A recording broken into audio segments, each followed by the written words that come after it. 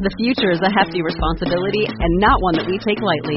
But then taking things lightly has never been what Hefty is about. That's why we've created the Hefty Renew program that turns hard-to-recycle plastics into valuable resources like park benches and building materials. To participate, simply fill up an orange Hefty Renew bag with accepted items, tie it up, and drop it in with your regular recycling. That's it. It's that easy. It's time to rethink recycling with Renew. Particular valued resources may vary by geography. More info available at heftyrenew.com. Anyone setting out to defend what Albert J. Nock once called the grand old fortifying classical curriculum, essentially Greek and Latin, does so knowing that he flies the tattered flag of a lost cause. Surrender to the victors has already been signed, the army dispersed, the guns are silent. That day is done. Why, in the age of the internet and the global economy, dwell upon the words and deeds of people long dead, who spoke and wrote in tongues equally dead? Surely education should help us to enjoy our fair share of bread and circuses. Education should help us to get things. It's about the future. A recent American president, after all, made much ado about building bridges to the 21st century. We had best be crossing. But the happy bands of those who fend for classical education, along with other tilters at windmills, are not so easily daunted. They would make a last stand for the barricades. They have wandered as exiles in occupied territory, but the land is worth fighting for, even if the battle should yield but a few paces. Ralph Waldo Emerson once chided the brashness of a lost cause like this one. I proffered to him my apologies. "It is ominous," he wrote, "that this word education has so cold, so hopeless a sound. A treatise on education, a convention on education, affects us with slight paralysis and a certain yawning of the jaws."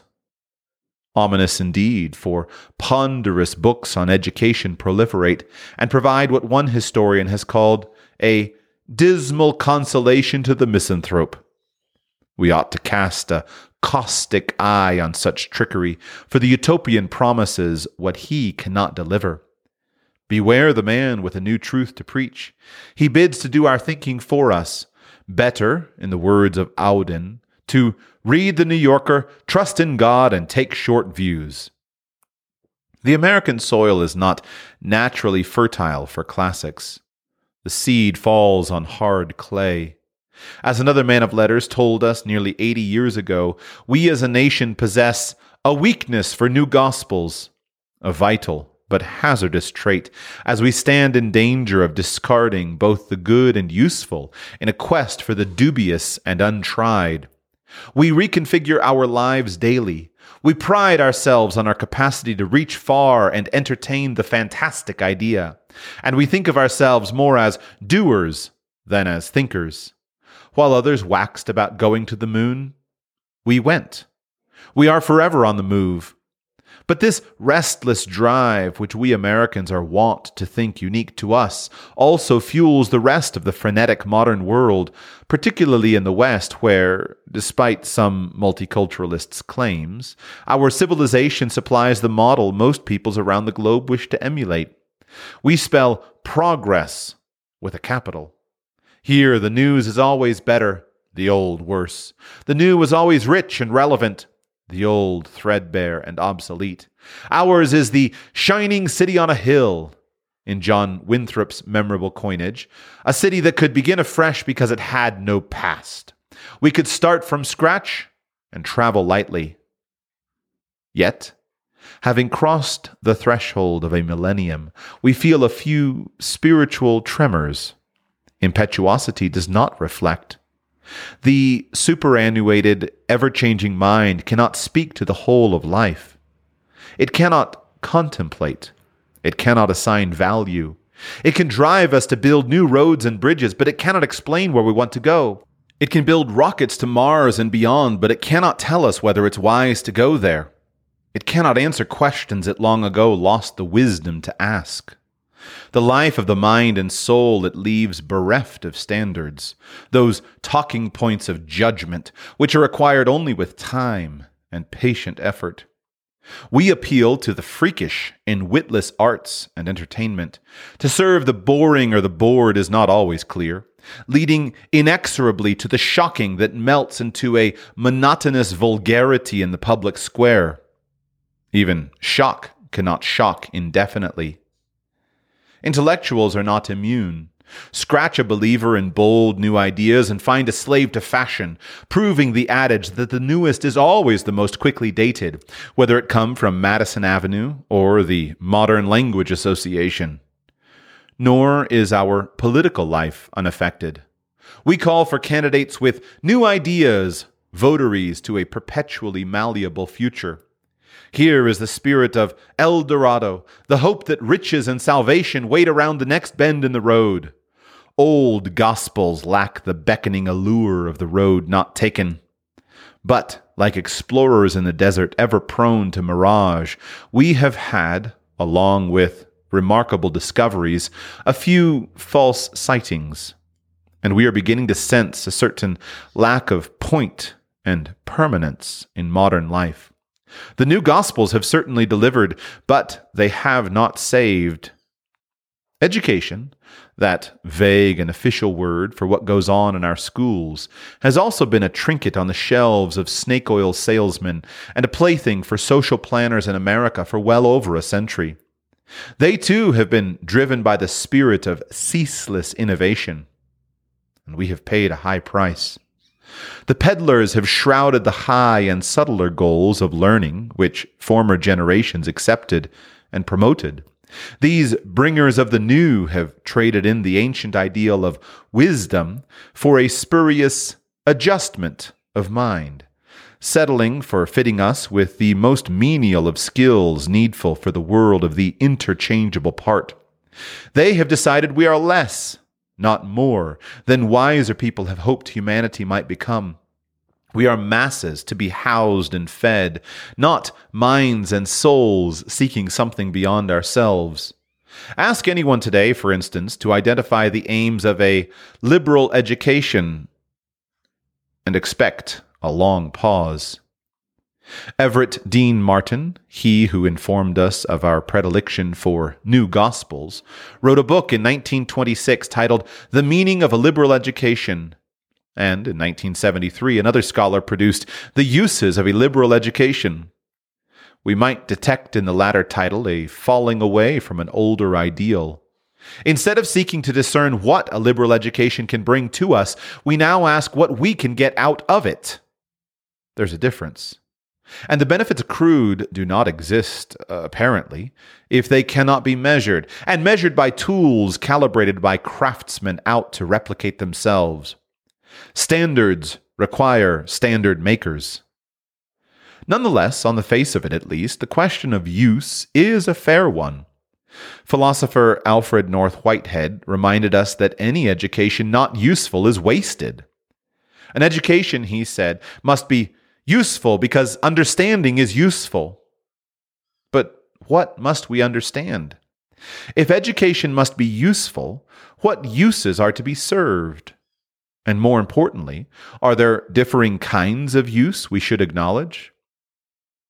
The modern mind, schooled to be practical, stands ill-prepared to wrestle with these questions because they are, at bottom, philosophical ones. Our practicality has, ironically, rendered us incapable of answering them. So, while thinking ourselves a knowing and enlightened lot, we stand deaf to our own ignorance, which has become a white noise. Gilded degrees hanging on our walls bear witness to our certified smarts, but we have stood Socrates on his head. Whereas the only thing that sage Athenian knew was that he knew nothing, the only thing we don't know, and with far thinner credentials it would seem, is that we know so very little. He knows nothing, and he thinks he knows everything, George Bernard Shaw put it. That points clearly to a political career. We do not know, in other words, what more reflective ages have deemed the important things. And we don't know them because they have not been taught us. or gentle prods to our self-esteem have spurred us to consult only our own druthers in deciding what is worth knowing.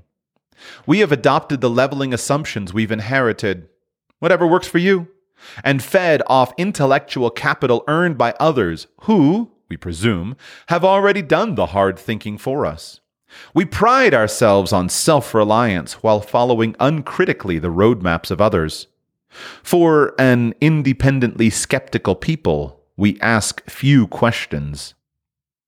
Milton once wrote that the reform of education is one of the greatest and noblest designs that can be thought on, and many have been drawn to the drafting table as willing architects of the future. Within this workshop, we have hammered out our highest aspirations and ideals. Yet few pursuits, however noble, promise so little. The wares are cheap, their shiny surfaces a veneer hiding shoddy work.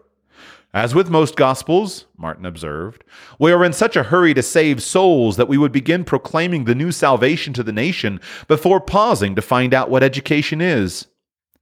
Unable to explain what education is, or is for, we have created state departments of education out of a desperate hope that what we have not had the wisdom and intellectual fortitude to determine in the light of day might emerge miraculously from a flurry of committee reports, public opinion polls, and bureaucratic fiat.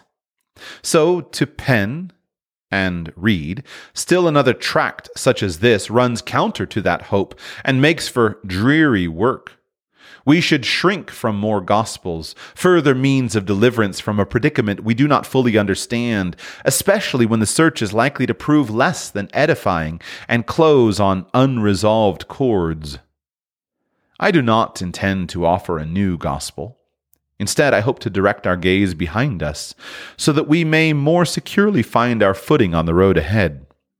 If, in fact, the past is prologue, it is only the past that can instruct and guide us. The present is too close, and the future is but a haze of possibilities and dreams. The future does not yet belong to us. We do not lack defenses of traditional education. Disquisitions abound. They offer comfort and guidance to the seeking few. Alan Bloom's The Closing of the American Mind set off a radioactive buzz in the late 1980s, with sales no doubt astounding author and publisher alike. It was an unlikely bestseller, at once a philosophical excursion and a gripe against a noisy, tawdry world. But we don't know who read the book. It was enough for many simply to buy it and add their voices to the swelling chorus of those suspecting a decline in the intellectual quality not only of educated people, but also of the world they plan and steer. Its presence on the coffee table advertised one's disquiet, becoming, for a moment, a badge of intellectual chic. E.D. Hirsch's cultural literacy described the paucity of hard information today's high school graduates are likely to know and to be taught about history, science, and literature. Illiterate and semi-literate Americans are condemned not only to poverty, Hirsch wrote, but also to the powerlessness of incomprehension, knowing that they do not understand the issues and feeling prey to manipulative oversimplifications. They do not trust the system of which they are supposed to be the masters. They do not feel themselves to be active participants in our republic, and they often do not turn out to vote. And of course, for better or worse, many do turn out to vote. What we don't know can hurt us.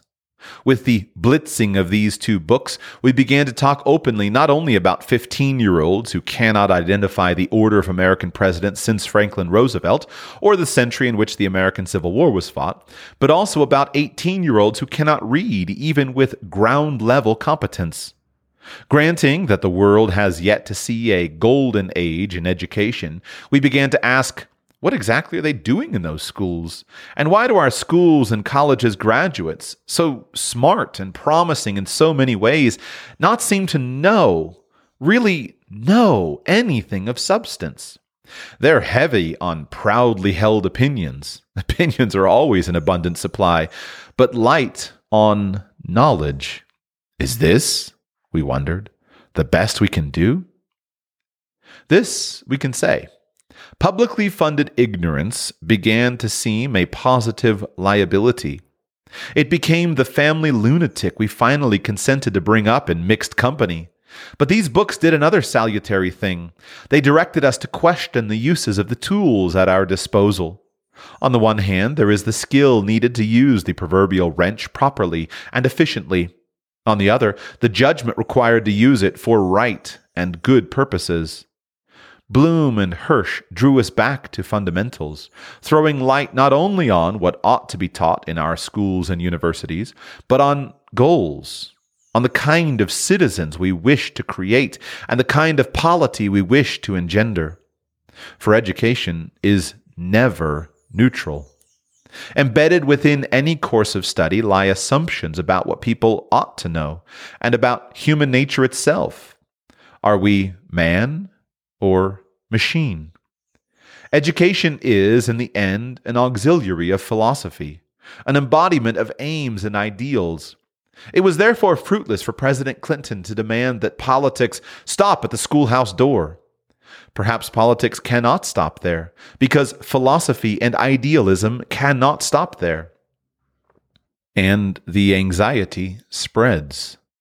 With each new bit of bad news issued from think tanks and blue ribbon commissions, the same dramatis personae pound out newspaper and magazine commentaries, taking to cable talk programs to spout their views and entertain rejoinders from viewers across the country, usually with no one understanding the essential matters at stake.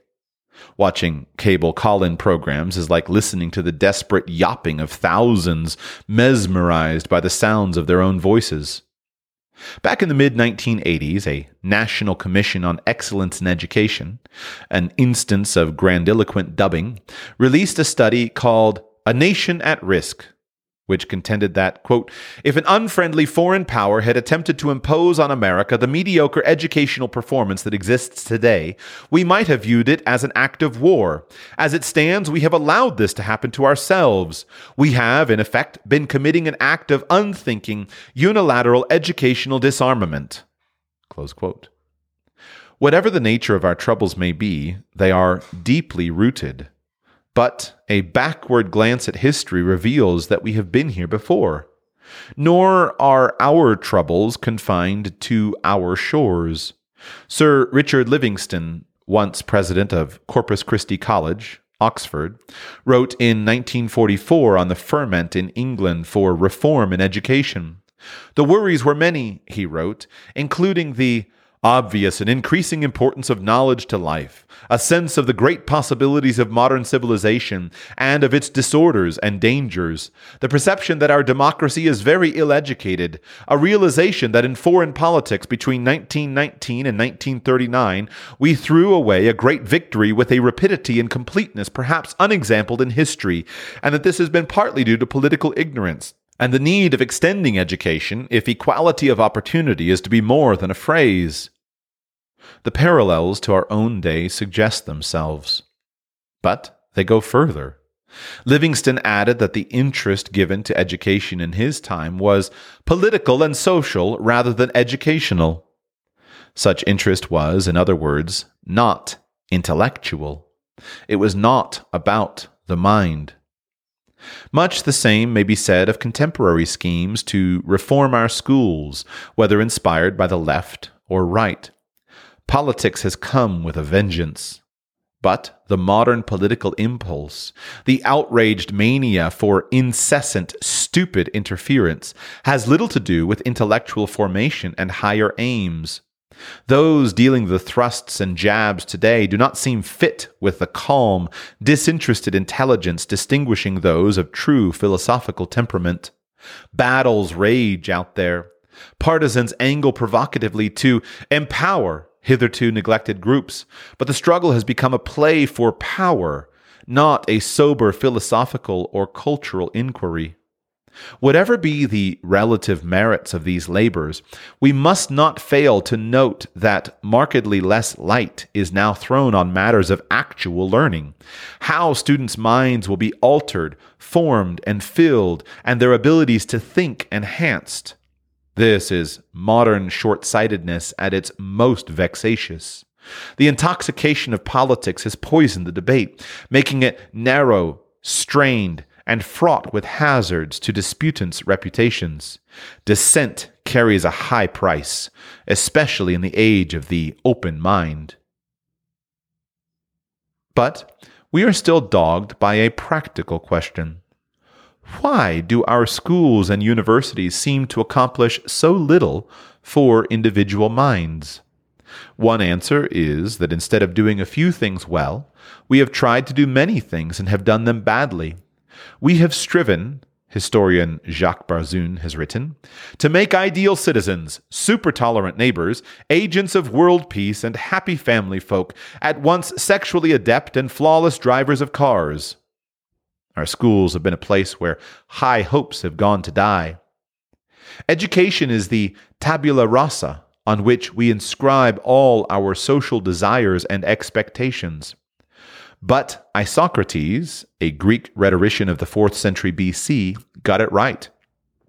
If all who were engaged in the profession of education, he wrote, were willing to state the facts instead of making greater promises than they can possibly fulfill, they would not be in such bad repute with the lay public.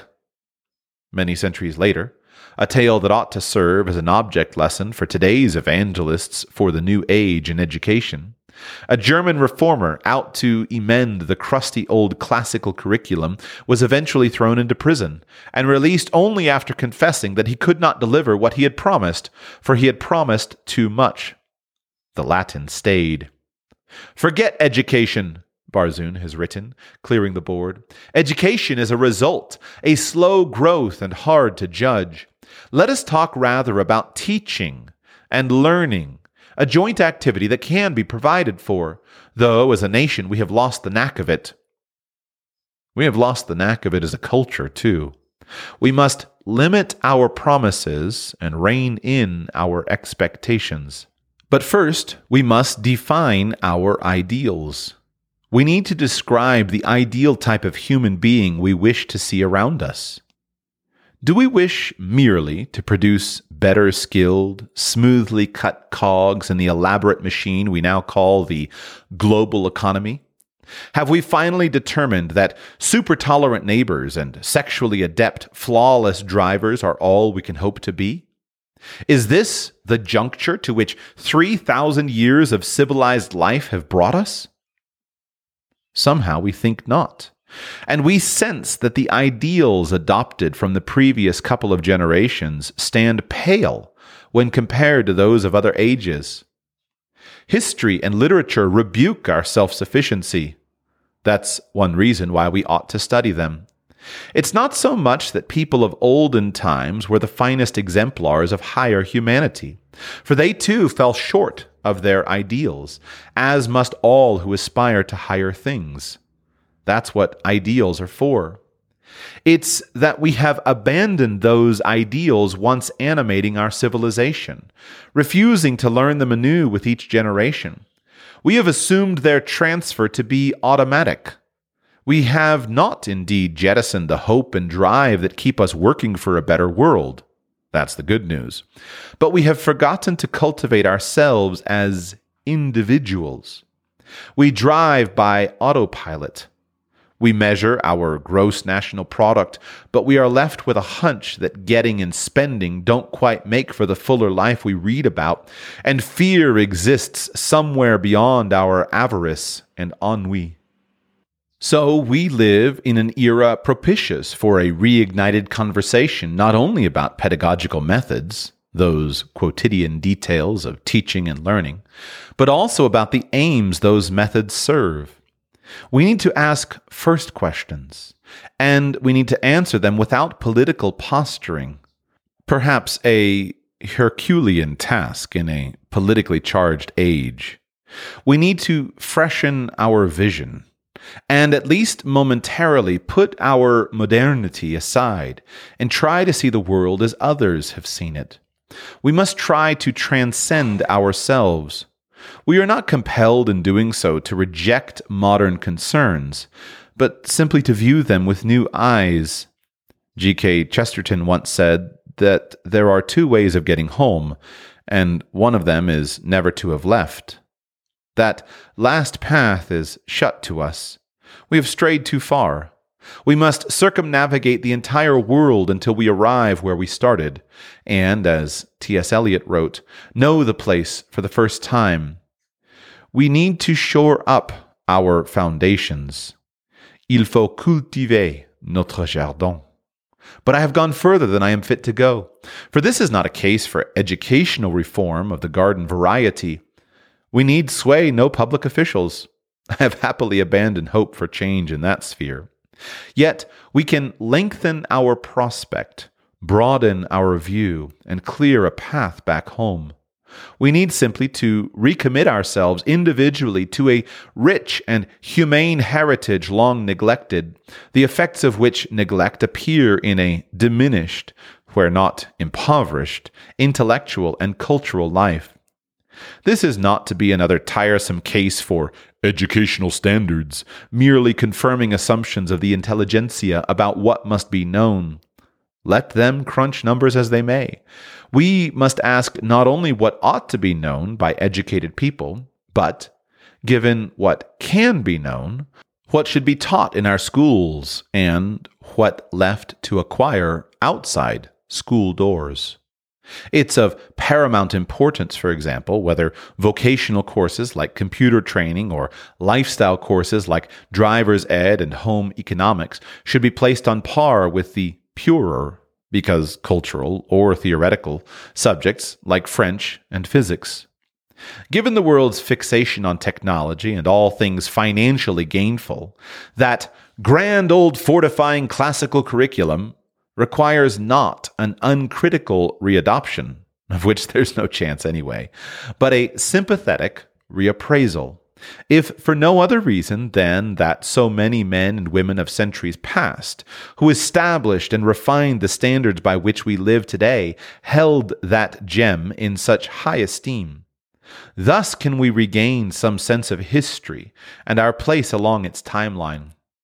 Gratitude, according to Chesterton, is the truest sign of happiness in individuals. A safe corollary seems then to be that a happier society would feel a debt to the past and its treasures, and this debt would be paid gladly by those taught in the ways of respect and humility. For those without respect and humility stand to these riches as those without a knowledge of geometry once stood before the gates of Plato's Academy. They are forever excluded. Such respect, if not always such humility, classical education fostered for centuries. It lent an anchoring to intellectual life and provided all educated people, as we now say, with a common set of references. Or, to switch metaphors, it placed a true north on our cultural compass. It maintained a horizon. We could see where we were. But before we trudge forward, let's clarify a few key words and terms. Just what is classical education nowadays? We find that, in an uninstructed age, the old regimen needs not only defending but also defining. Once classical education pointed to an elite course of instruction based upon Greek and Latin, the two great languages of the classical world.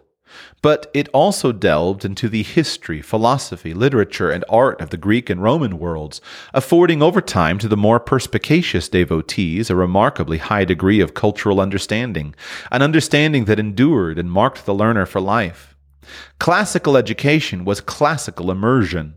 Students in the great and exclusive public schools of England were once made to learn far more about the archons of Greek city-states and emperors of Rome, and commit to memory far more lines of Greek and Roman poetry and drama than they ever had to learn about Tudors and Stuarts, about Chaucer and Shakespeare. But the languages never took second seat. Mastering them came first, and doing so became the crowning achievement of a classical education. Why? Because knowledge and information were not quite enough. Classical education did not set itself to instilling knowledge alone. It also sought to polish and refine, and neither rigor nor beauty in one's use of language obtained firmly without Greek and Latin. Together, they provided both a mental gymnastic and a training in taste. Today, we use the term licentiously. We apply classic or classical to anything we believe to be excellent and universal. Once I was asked my field of study. Classics, I replied, to which my interlocutor responded, "Oh, you mean Dickens, Melville, and all that?" A response common and understandable now. Sic semper verbis. Also the field of classics, while still signifying the old meaning, Greek and Latin, to most of the intellectually inclined, has been extended to embrace a study of the classical world innocent of the languages, a sense we readily recognize in university course catalogues as classical civ and classical literature, both customarily indicating, often fine, courses of readings in translation. The chains have loosened. Thus, nowadays, may classical education refer to something not linked to the classical world at all, never mind the languages, and get equated with what might once have been called simply traditional or orthodox education. This is schooling based on classics, on books of the great tradition, an education that serves to inform us of the best works of our civilization and to provide us with models for spotting ethical and aesthetic norms. These two functions, the valuable great books programs, try to perform. Used in this way, classical education describes the quest for what has also been called a liberal education, or more particularly, an education in the humanities. And now legions of well-intending homeschoolers rush to put dibs on the term and bask in the light of the glory they believe it to exude. To many homeschoolers, classical education simply means the opposite of whatever is going on in those dreaded public schools. We can sympathize with them. I will only say to all these good people that extending classical to mark an approach or course of study without reference to Greek and Latin seems an unnecessarily promiscuous usage. But I'm afraid we're stuck with it. Here I trust that the reader will allow me the archaism of reverting to the older definition of classical education as a curriculum grounded upon, if not strictly limited to, Greek, Latin, and the study of the civilization from which they arose. For, though my allies have appropriated the term for good purposes, I can find no other that carries the weight of classical study as does classics, the pursuit of which results, if we're lucky, in a classical education. To use any other term would also break my rule of respecting the past, not to mention causing a semantic severance with generations of men and women who use the term quite differently and, I think, more accurately. I'll stick to the antique ways. Mount Parnassus, a limestone mass hovering over the ancient shrine of Delphi, has stood as a prime symbol of poetic inspiration and perfection since the dawn of the West. It fixed anxious eyes on the heavens. The Castalian spring, being a sacred source of life-sustaining water, trickled far below. The hushed tones of ritual echoed from its slopes. But over time, it came to embody those things which man, at his best, wishes, and ought to wish, to achieve. It became a sign of his better, divinely inspired self.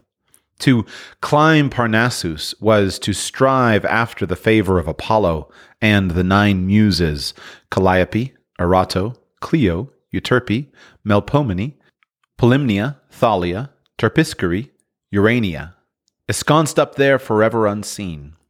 While representing the unattainable for most pilgrims, Parnassus also pointed to those treasures bestowed by the Muses upon the faithful and diligent ones who wait and work. And among those gifts most sought was the civilizing, cultivating boon of eloquence, of right and beautiful expression. Throughout the centuries to come, this forbidding image got lifted from its geographical and mythological settings to be transposed in the wake of Renaissance humanism as an emblem of linguistic flair. Climbing Parnassus eventually became a code for the painfully glorious exertions of Greek and Latin. The hard, precipitous path of classical education ideally led not to knowledge alone, but to the cultivation of mind and spirit. Knowledge did not, in and of itself, justify the sweat. The climb was meant to transform one's intellectual and aesthetic nature as well. The classical course held sway over the Western mind for centuries, right up until 3 or 4 generations ago. Much of our intellectual history, from the Dark Ages through the Renaissance and on to the modern world, witnessed the assiduous spade work of clerics and lay scholars alike, reaching back to the ancient world to retrieve, preserve, and propagate the wealth of learning and experience it held. And the classical languages enshrining that wealth had to be taught. Thus, a classical education was the queen of all scholastic endeavors. It constituted the original humanities curriculum. Whatever hodgepodge of diverse and disconnected topics humanistic studies have become, their emaciated children now simply called the humanities, they were once, first and last, a prolonged inquiry into Greek and Roman achievements in literature, history, thought, and art. That path, as I hope to show, is still a valid one to tread. Yet this too, we must admit, all these centuries later, classical claims, while bolstered by tradition and intellectual coherence alike, cannot be advanced with proof. They are not the stuff of Venn diagrams. We cannot cash them at a bank. A classical education is different in kind to the training of a technician, where the trained man demonstrates his training with a testable skill. This, we may say, is training in the narrow sense, not an education. And many people today, without admitting it, prefer training to education, and they must have their heart's desire.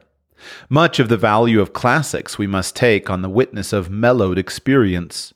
Arguing this case now is partly an impressionistic exercise. It always has been. A firm knowledge of the classical languages, history, and culture will not of itself create virtue. It cannot shine a light into corners we have elected to keep dark, nor into those that cannot be illumined.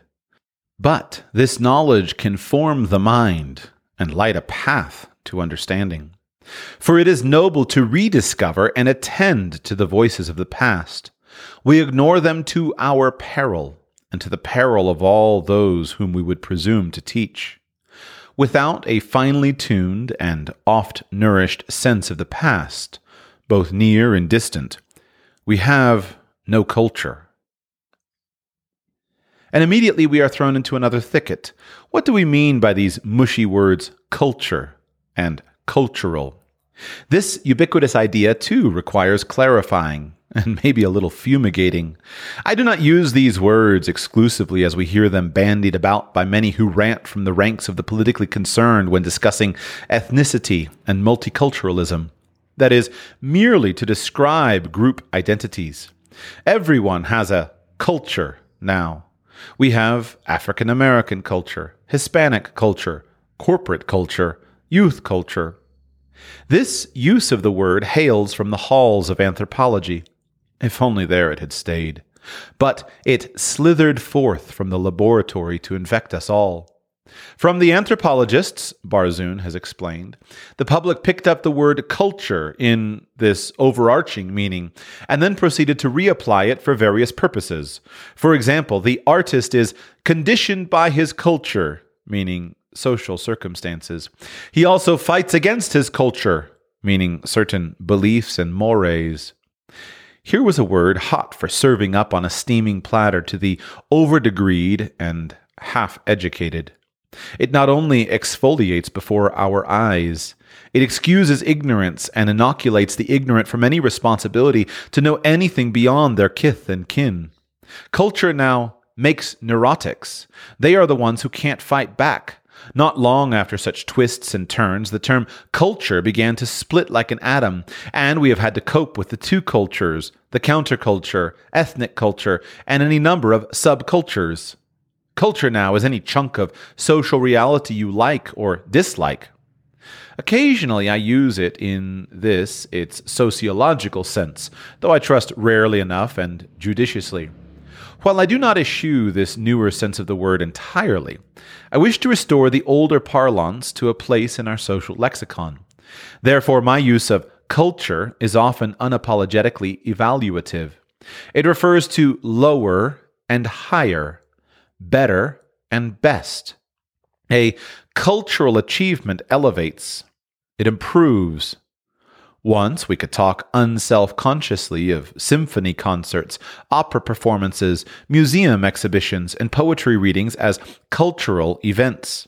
They did not merely entertain. They exposed us to something better than we could find elsewhere. And we hoped that such exposure would make us better as well, healthier intellectually and emotionally. Now, of course, this older idea is not quite safe, or at least not safely expressed, because it attributes higher qualities to some people and things and not to others. Who are you to tell me what's good? Mozart's music is not better than rap, just different, we say today. It's the great democratic hedge. Here the anthropological invades a realm properly guided by the aesthetic, perverting both thought and sentiment. But some judgments cannot be made by a show of hands.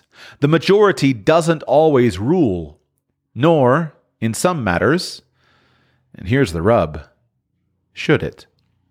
Classical education was thought to improve the learner, not simply to make him more knowledgeable or tolerant or mentally skillful, but better and stronger, just as there survives today a residual belief that one who has, say, read and digested all of Shakespeare is better, more insightful than one who has not. Perhaps this very attribution of quality to those equipped with classical learning poses the most formidable barrier to its return. We talk no more about better people. No one wishes, and I certainly do not, to revert to rigid class lines, to a time when only the well-to-do learned Greek and Latin and all they have to offer, leaving the lower classes to learn the trades and mop the floors. Again, no chance of that. But neither should we confuse contingency with necessity. That which may cater to the privileged in one period might prime the aspirations of democracy in another. Nonetheless, we ought not to shy away from confronting views of former ages simply because they don't conform to current notions, for doing so exposes us to the most blinding of parochialisms, the glaring assumption that one's own time, particularly our own with all its hypersensitivities, is always right. So here, culture often refers to high culture. It's about cultivation and refinement, about what makes one thought or act or expression better than another. This kind of culture embodies, as I shall repeat later in the words of Ferrer Leitz, the conscious ideal of human perfection and the habitual vision of greatness. I once heard a tweedy, bespectacled professor of archaeology pause during a lecture on primitive peoples to remind his class that when he spoke of culture, he did not refer, holding to his eye an imaginary monocle, to Beethoven's Fifth Symphony. Sometimes I do mean it that way. Culture is that which climbs high on the scale of human achievement, is not easily apprehensible to all, and requires patient thought and sympathy. We are not born into culture. We acquire it, and we can lose it. Climbing Parnassus once helped to form the unformed mind. The arduous ascent fostered intellectual and aesthetic culture within those who had endured the strain.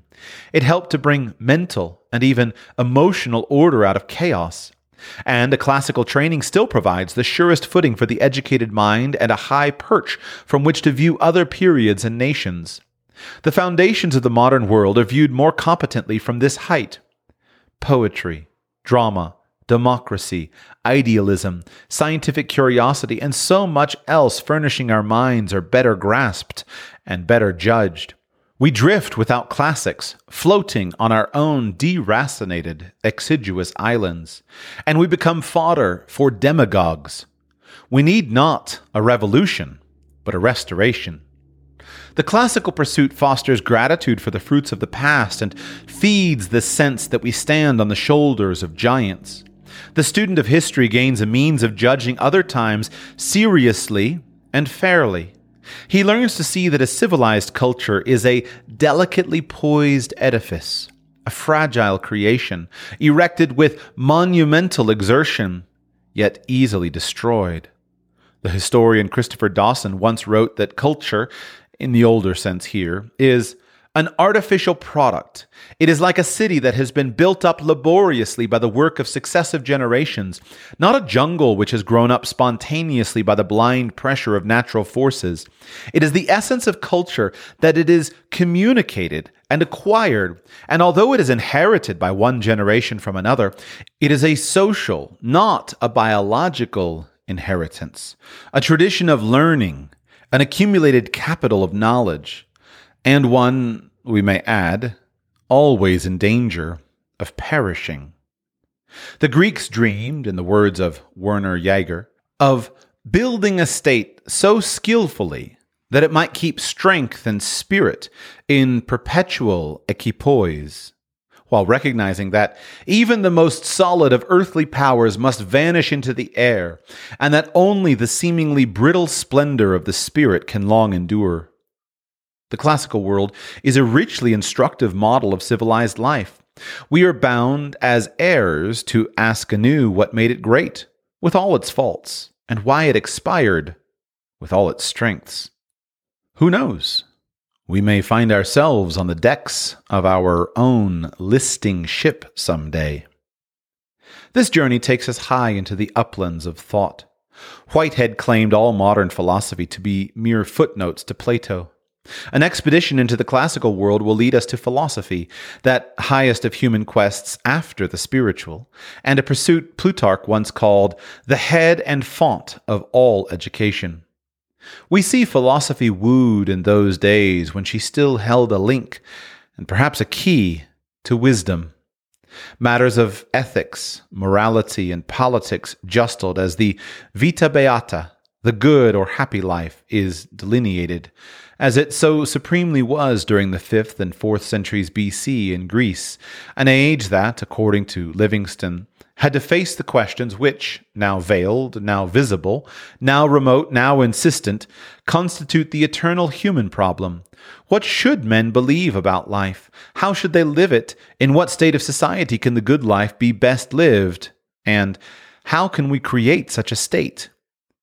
B. L. Gildersleeve, an American classicist who flourished a century ago, once said that while, for the ancients, the actual conduct of life took precedence over its contemplation, that is, to deep thinking about it, still, the wisdom in forming the good and fruitful life came of contemplation and humble learning.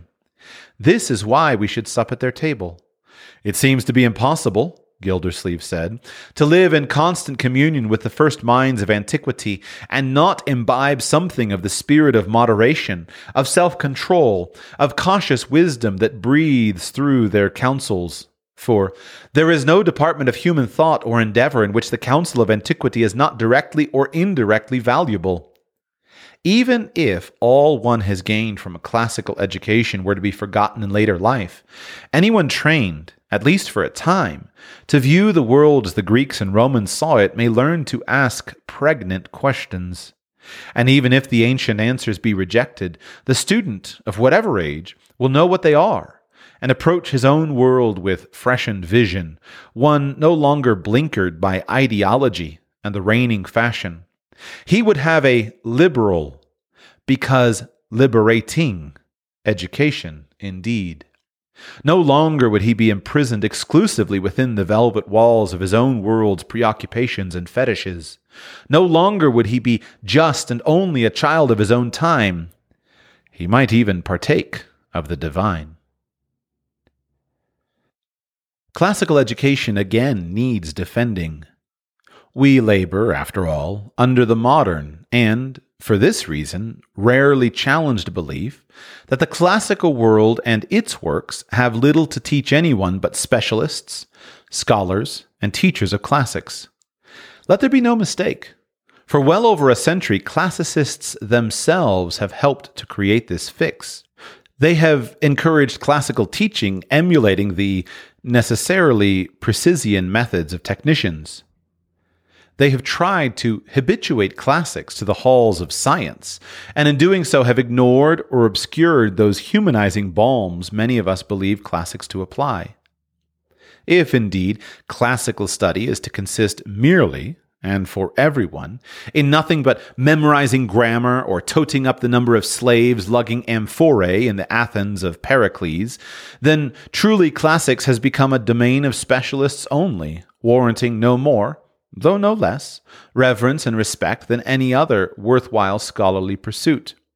This is the way many professional classicists would have it be, to which we can say only that they have their reward. Here, I should draw a distinction between classical scholarship and classical education. They are not the same thing. Classical scholarship inhabits a province in which few of us are equipped to travel, either by training or temperament, as scholarship requires not only devotion to a subject, but also entails years of painstaking preparation and the fine-tuning of precise judgment.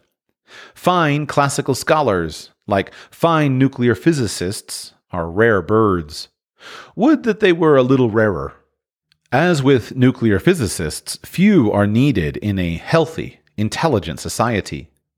Classical education, on the other hand, comes as the result of a classical course of study, usually lasting several years, often, though not necessarily, through one's undergraduate days. Perhaps classical education isn't as profound or as exacting as classical scholarships, though one may suspect that many tenured classics professors today would be hard-pressed to compose Greek iambics the way classically trained adolescents once could. Classical education aims at larger numbers. It's fit to serve more people. Some of those blessed with the benefits of an early classical training may be well suited to the scholarly life, even if they do not opt for it. Nonetheless, they will have been transformed by that training. I don't dismiss the importance of high scholarship. I owe too much to too many scholars, and there can be no classical education without classical scholarship. Indeed, I would hope that a select few of the talented would be attracted to the academy to teach the languages, edit texts, elucidate ideas, dig shards, and think great thoughts. But it is primarily classical education, Parnassus, not scholarship, I argue for in this essay. The world could do with fewer scholars and more cultivated people. If classical study is to survive to guide our intellectual life, we must reassert its cultural significance and value. Classics must make a difference not just in the way we think, but in the way we live. Its humanistic roots cut in an era hounded by utilitarian demands. Classics has found itself in recent decades jockeying to justify its place in the cluttered academic catalogs to a technologically driven age. Ours is a time and place where many have decided, through ignorance or neglect, that culture, whatever it is, will somehow take care of itself. Yet the Greeks and Romans taught us, by edict and example, the dangers of cultural complacency. Culture does not breathe on its own. It is preserved by those convinced of its value. This is not a new gospel. It is simply true. The classical vision has been renewed time and again down the long centuries after being threatened with extinction by prophets touting their new Jerusalems. But for students of history, the burden of proof must lie on the shoulders of those who would deny that vision's value. The case for classical education is not airtight. Nor can it be. It contains too many provisos, but it deserves another hearing. Homage has been paid to it before our time, and by finer minds. Lastly, for a delicate matter, and here I part company with many apologists for classical education, especially in modern America. Greek and Latin, this unique and rarefied base of education, revered so long by the best and brightest, is not for everyone. The tireless study of classics has always been, to put it bluntly, an elite pursuit, a privilege of a comparative few. We should not skirt this fact. Classical education must not be patronizingly defended, must not be sold for its democratizing traits the way some of our allies spearheading the great books have done. These traits exist. Knowledge and understanding and taste all serve splendidly the interests of a democratic people, but they are accidental, not essential. Classics serves no class. Tyrants and oligarchs can quote Cicero too. Critics of classical education have, in one sense, been right for centuries. Classics is, in at least one inescapable sense, elitist. But so what? We may admit this, while also saying that this does not tell the whole story. Anyone with a modicum of talent and energy can take on large dollops that classics offers. It is a mansion with many rooms and corridors. But the indisputable fact is that those of higher culture have perennially constituted those few at the top who, through their gifts and privileges, have influenced disproportionately the larger society of which they are members. Still, I believe that the size of this minority as a proportion of the larger literate populace need not be infinitesimal. While initiates into classical learning have always been small in number, that number was always too small. Talent is no respecter of social status. No one with the requisite ability need be left out. Parnassus can be scaled by anyone with intelligence and curiosity who is also possessed of a doggedness for detail. With so much of the climbing gear available now to the disciplined autodidact in the form of books, films, and computer software, the vistas have never been accessible to so many. Despite other disadvantages of a world unfriendly to the rigors and elevations of classical learning, we can in this day bypass the oversights and soft ignorance of the educational experts who have maintained a stranglehold on our schools for generations. We have the liberty of free agents. We should use it. Finally, a concession. Many wonder whether the classical languages themselves make for an absolutely essential ingredient in a classical education. Can someone be classically educated without a reading knowledge of Greek and Latin? This sticky question, despite dogmatic claims on both sides, should not be answered glibly. One must probe a little to discover precisely what kind of knowledge the questioner wishes to gain. The judgment of history is no. And certainly I argue for the full package, the deluxe deal, declensions, conjugations, syntax, lexicons, verse exercises, and all. Nonetheless, it is safe to say that we can procure, with enterprise, certain intellectual and cultural benefits of classics by means other than a formal classical schooling. Not all knowledge worth having need be worn with scholastic exactitude.